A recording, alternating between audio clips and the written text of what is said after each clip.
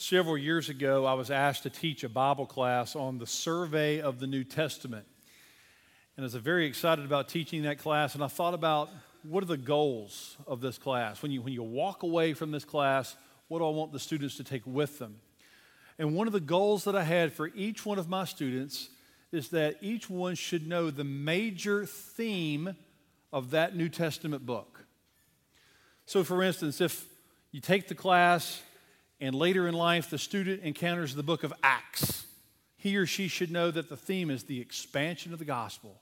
The gospel is going to go from Jerusalem, Judea, Samaria to the ends of the earth.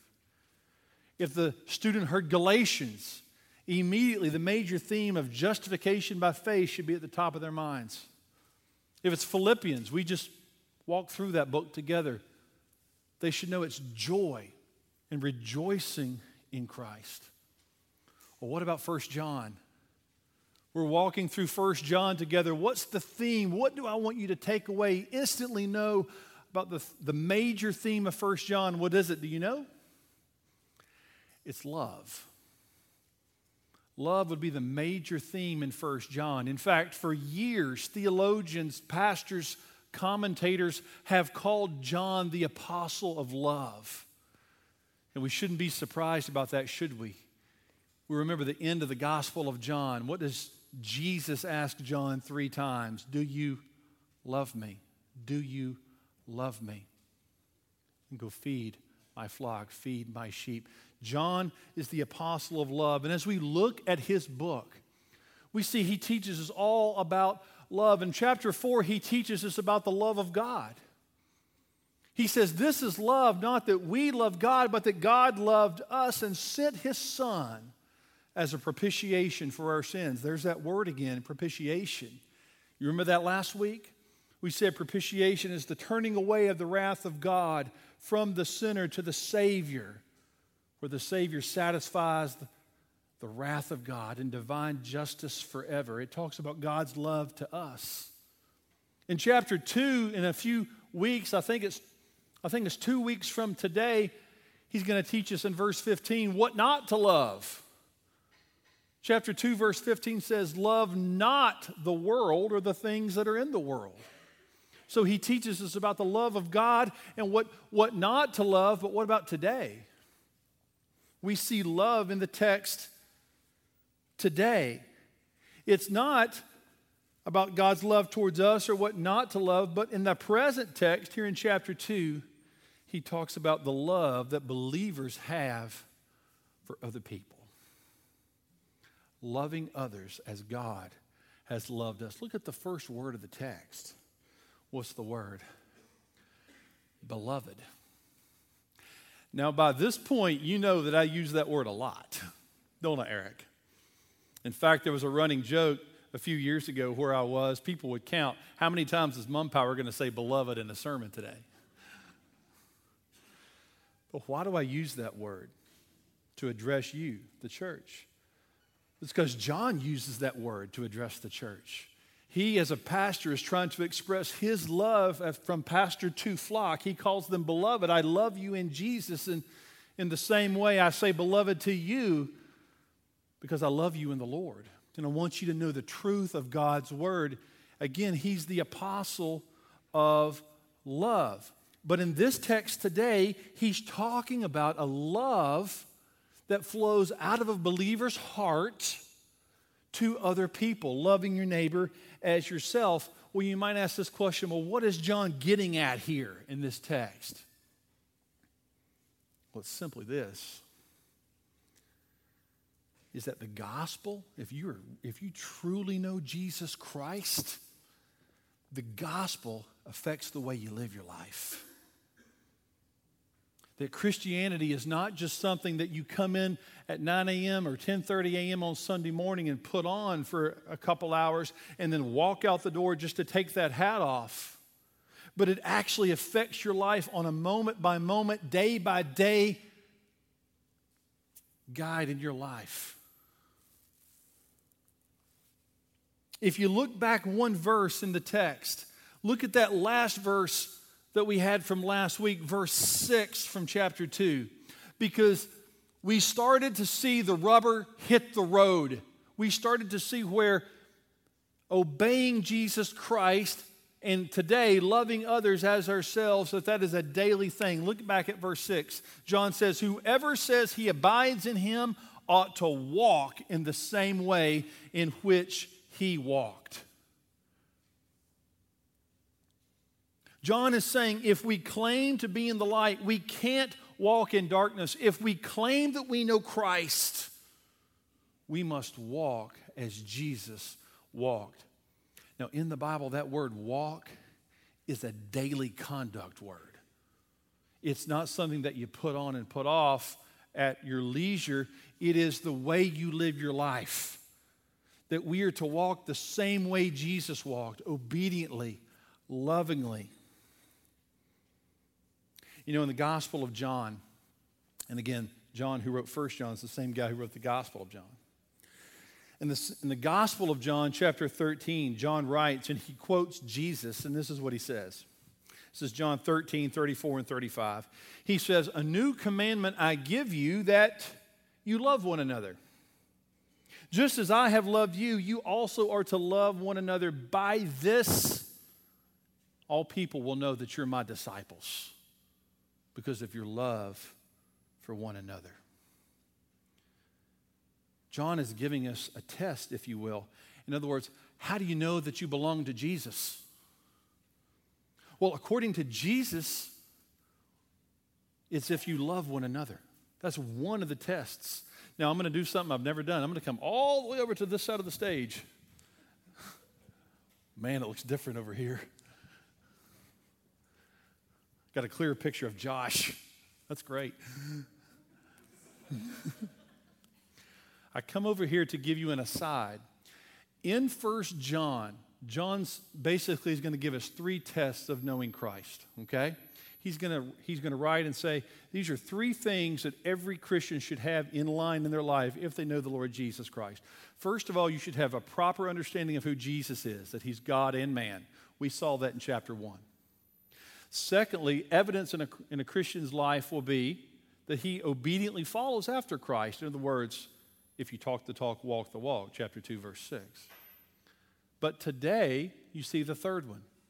The evidence of knowing Jesus will be love from the Christian to other people.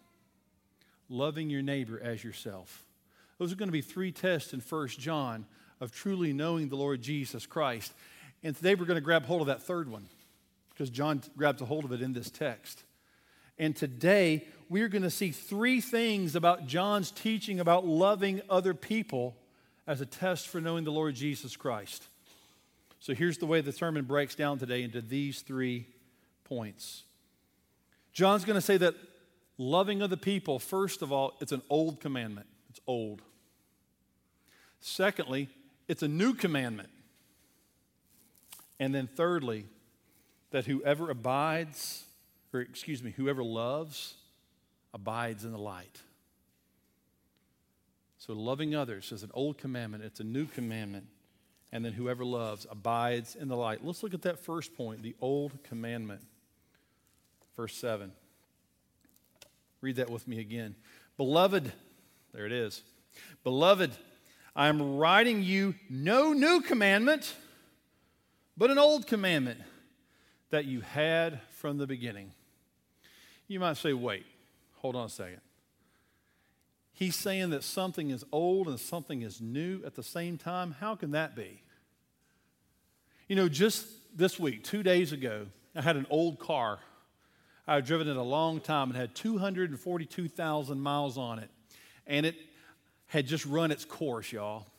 I tried to get everything I could out of it, but it had run its course. And it was my old car. So I took it to the dealership and I traded it in.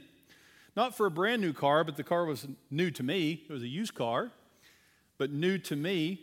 And I drove away in my new car. And in my mind, the old and the new were 2 completely different things.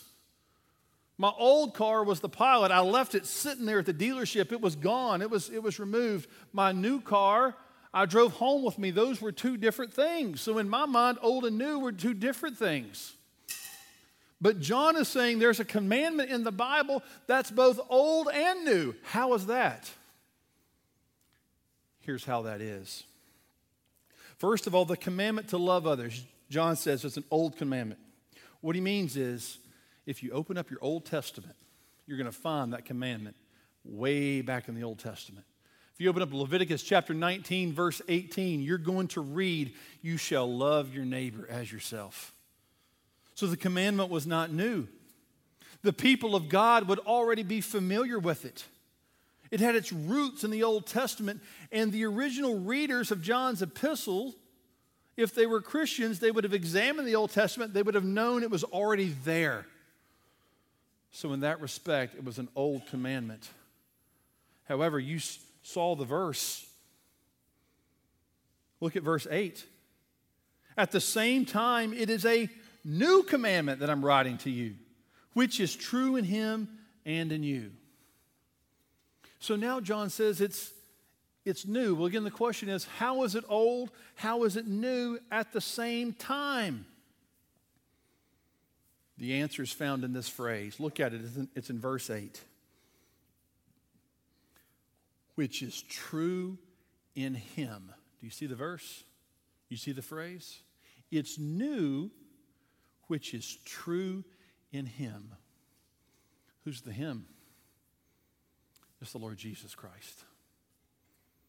Here's what John is trying to teach us. Between the writing of Leviticus 19:18 in the Old Testament and the writing of John in the New Testament, what happened?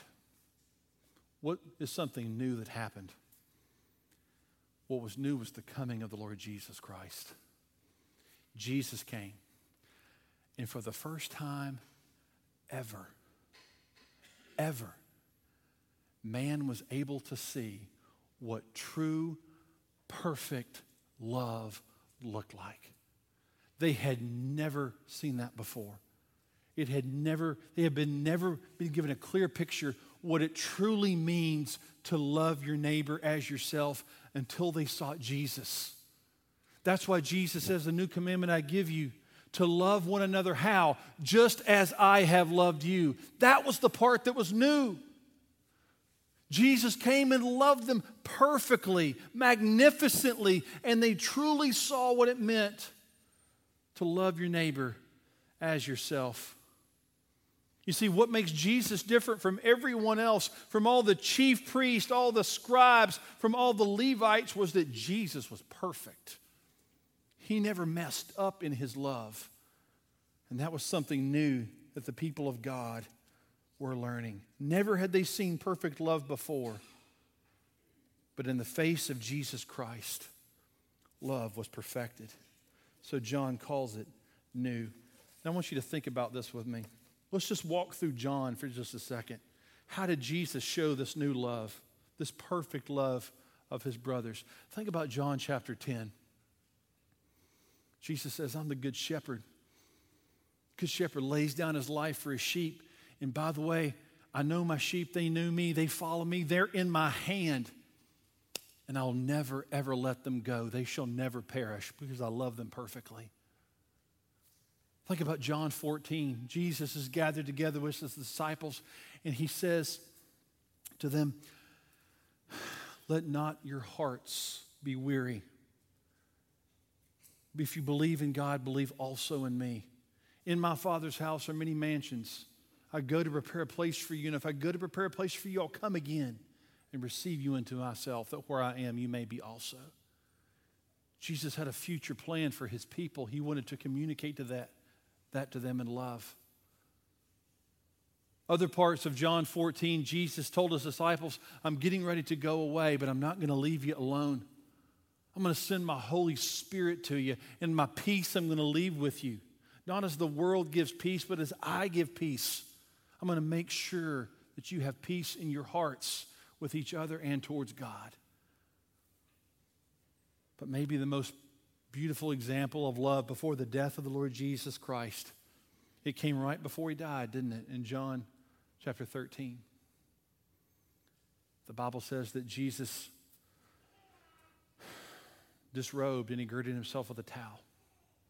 And he filled a basin with water.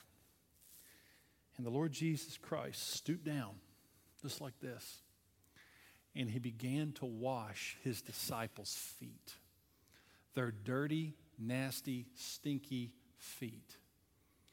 And guess who was sitting there getting his feet washed? Judas. But Jesus loved his disciples to the uttermost.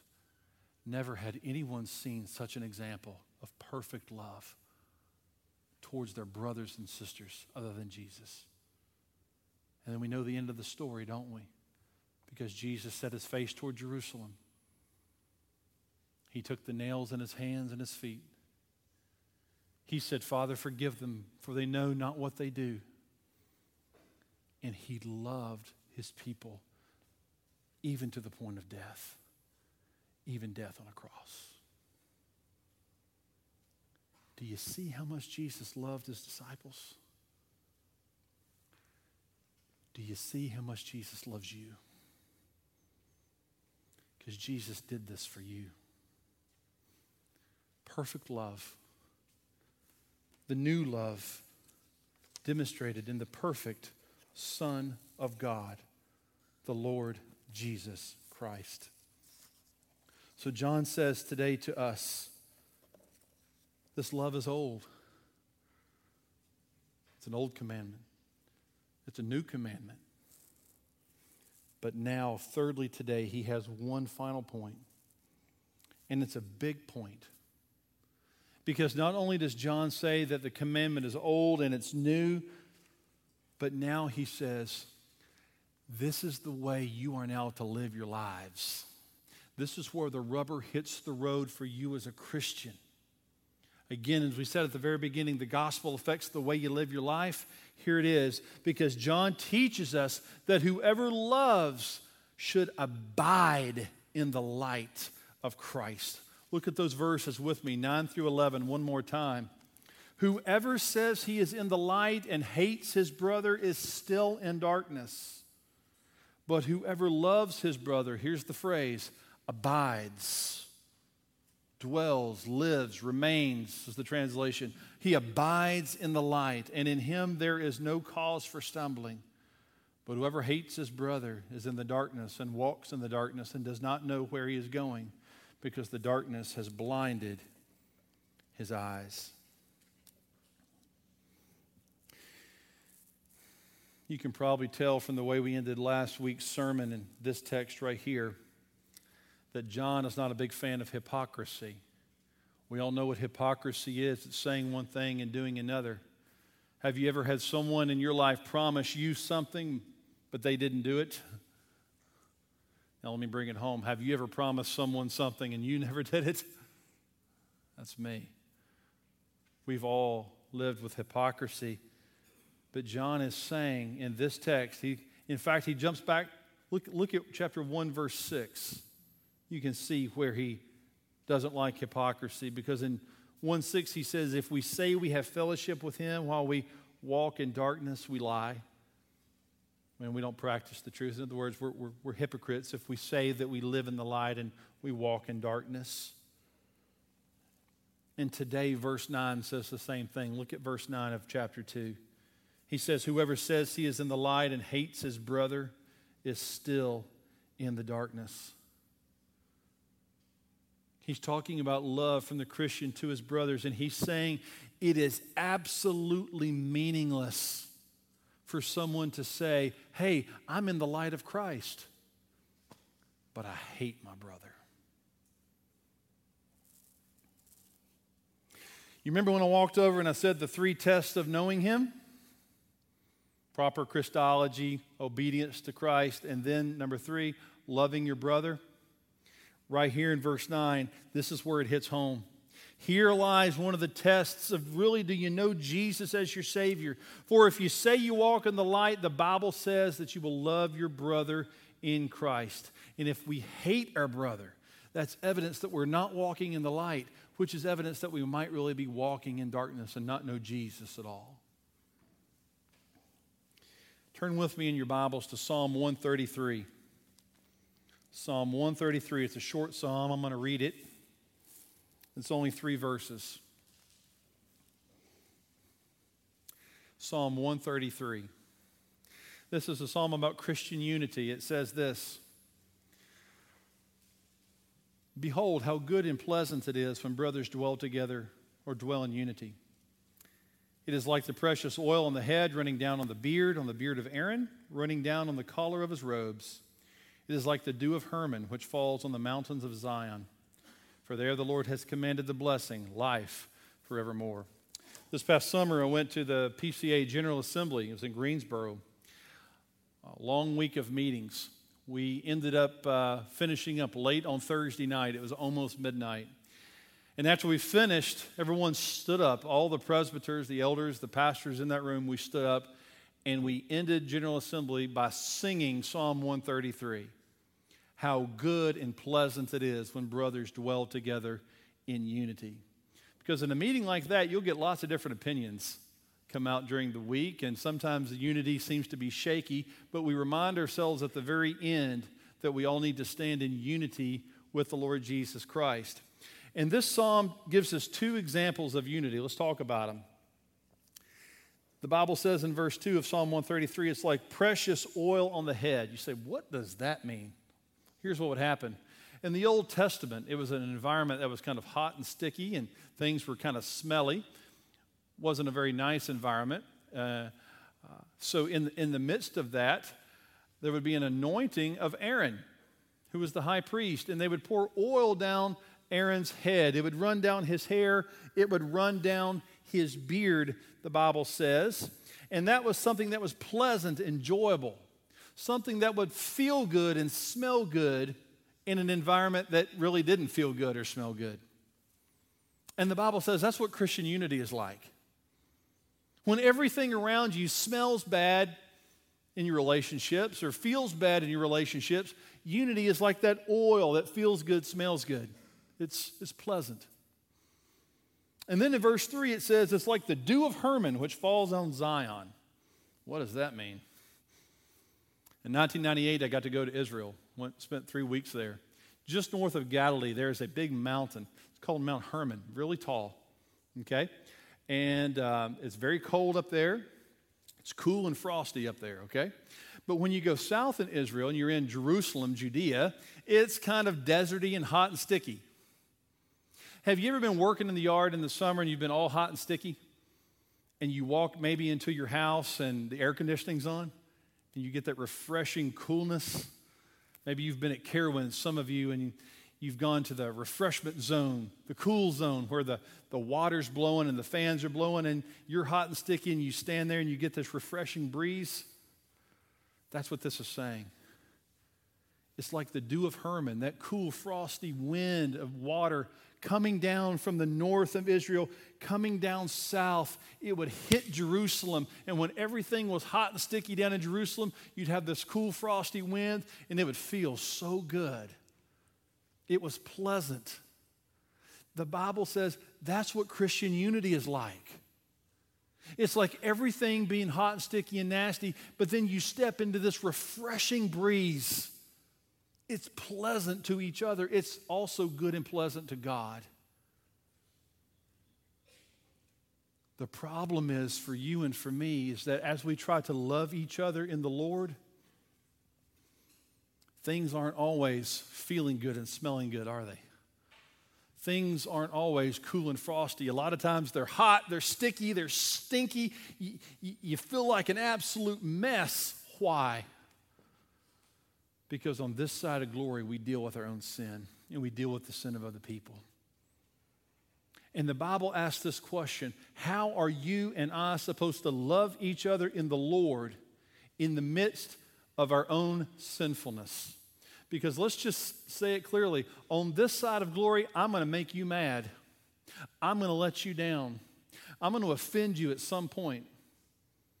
On this side of glory, you're going to make me mad. You're going to offend me. You might do something that I don't like. When that happens, how are we to deal with it? And the Bible doesn't say it might happen. It says it will happen. And Jesus knew that. And do you know he addressed both situations in the Bible? The Lord Jesus did. He addressed the situation when we offend someone else. He also addressed the situation when others offend us. Let me show them to you. Open to the book of Matthew, chapter 5. The book of Matthew, chapter 5. This is verses 23 through 25. This is the Lord Jesus speaking. This is about a time where we've messed up with someone else. Here's what it says. So if you are offering your gift at the altar and they remember that your brother has something against you, leave your gift there before the altar and go. First be reconciled to your brother and then come and offer your gift. So if you're in a situation where you realize you've messed up, that you've offended your brother, the Bible says, what do you need to do? You need to go. That you have an individual, we have an individual responsibility to go to our brother. Look at the other side, Matthew 18. This is Matthew 18, 15 through 16. Matthew 18, 15 and 16. If your brother sins against you, go and tell him his fault between you and him alone. If he listens to you, you have gained your brother. But if he does not listen, take one or two others along with you, that every charge may be established by the evidence of 2 or 3 witnesses. It's saying is, if you're in a situation where someone's sinned against you, what are you supposed to do? You're supposed to go to that person. So in the Bible, you have these two situations where you've messed up or someone's messed up with you, but what's the solution to both? It's the same thing. You have an individual responsibility. We have an individual responsibility to go to our brothers in the Lord and make things right. You know, we can understand this one. You know, if we've done something wrong, what do we tell our kids? Go tell them you're sorry, right? We can understand going to the person. But this one over here, this is what we have a hard time with. Someone else has messed up with us, and there's a tendency for us just to sit right here. We're going to stay right here, and we're going to wait on that person to come to us and apologize. And we're going to stay right here until that person comes. The Bible says that's not the thing to do, because that's your brother. That you have an individual responsibility to go to him. A wise pastor told me, this is about 8 months ago, he says, Adam, when this thing works biblically right, that this person coming this way and this person coming this way are going to actually cross in the middle. Wouldn't that be wonderful? That's the way the Bible's intended it. And what the Bible has intended us to do with each other is we need to be using at least 5 words with each other all the time in these situations. Now, this is profound. Are you ready? This is groundbreaking stuff. Get your pens out. You might want to write this one down.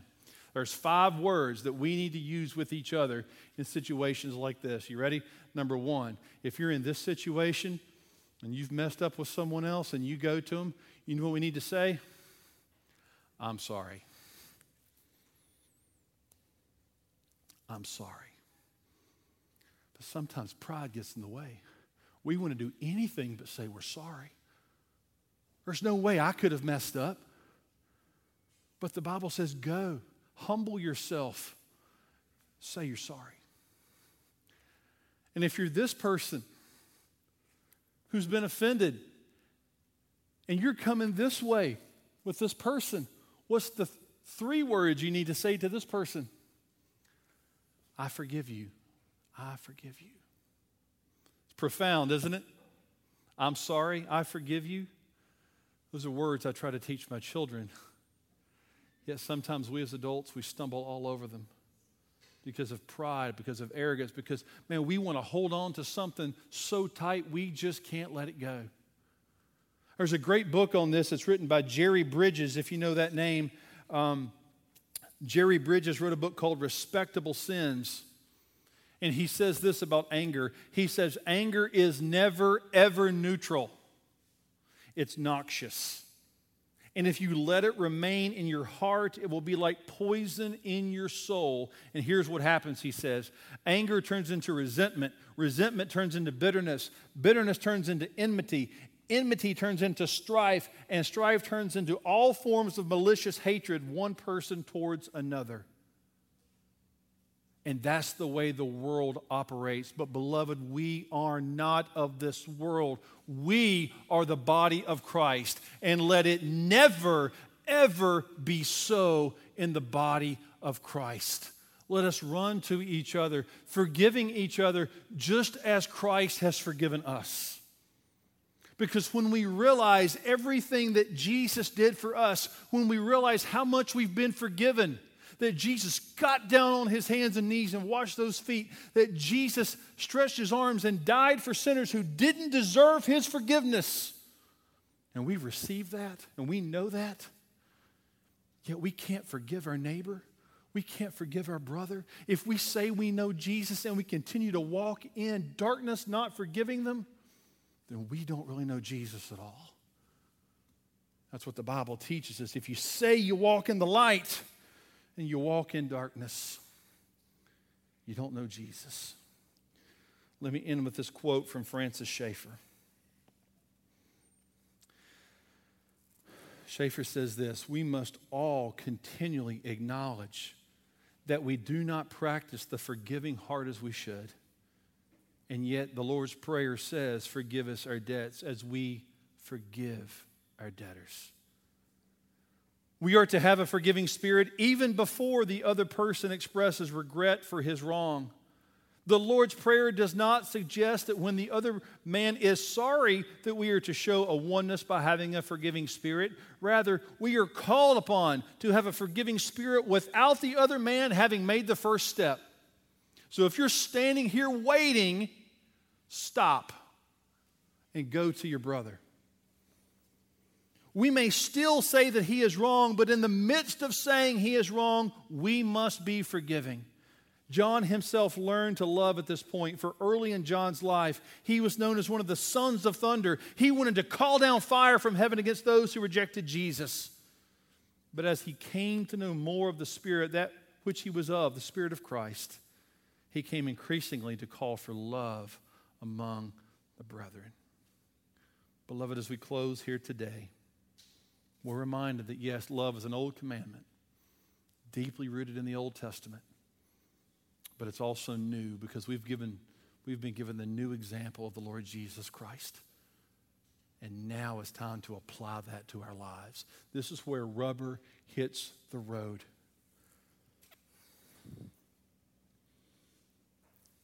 Are you angry at someone today? Have you offended someone today? And do you need to go to that person to make it right?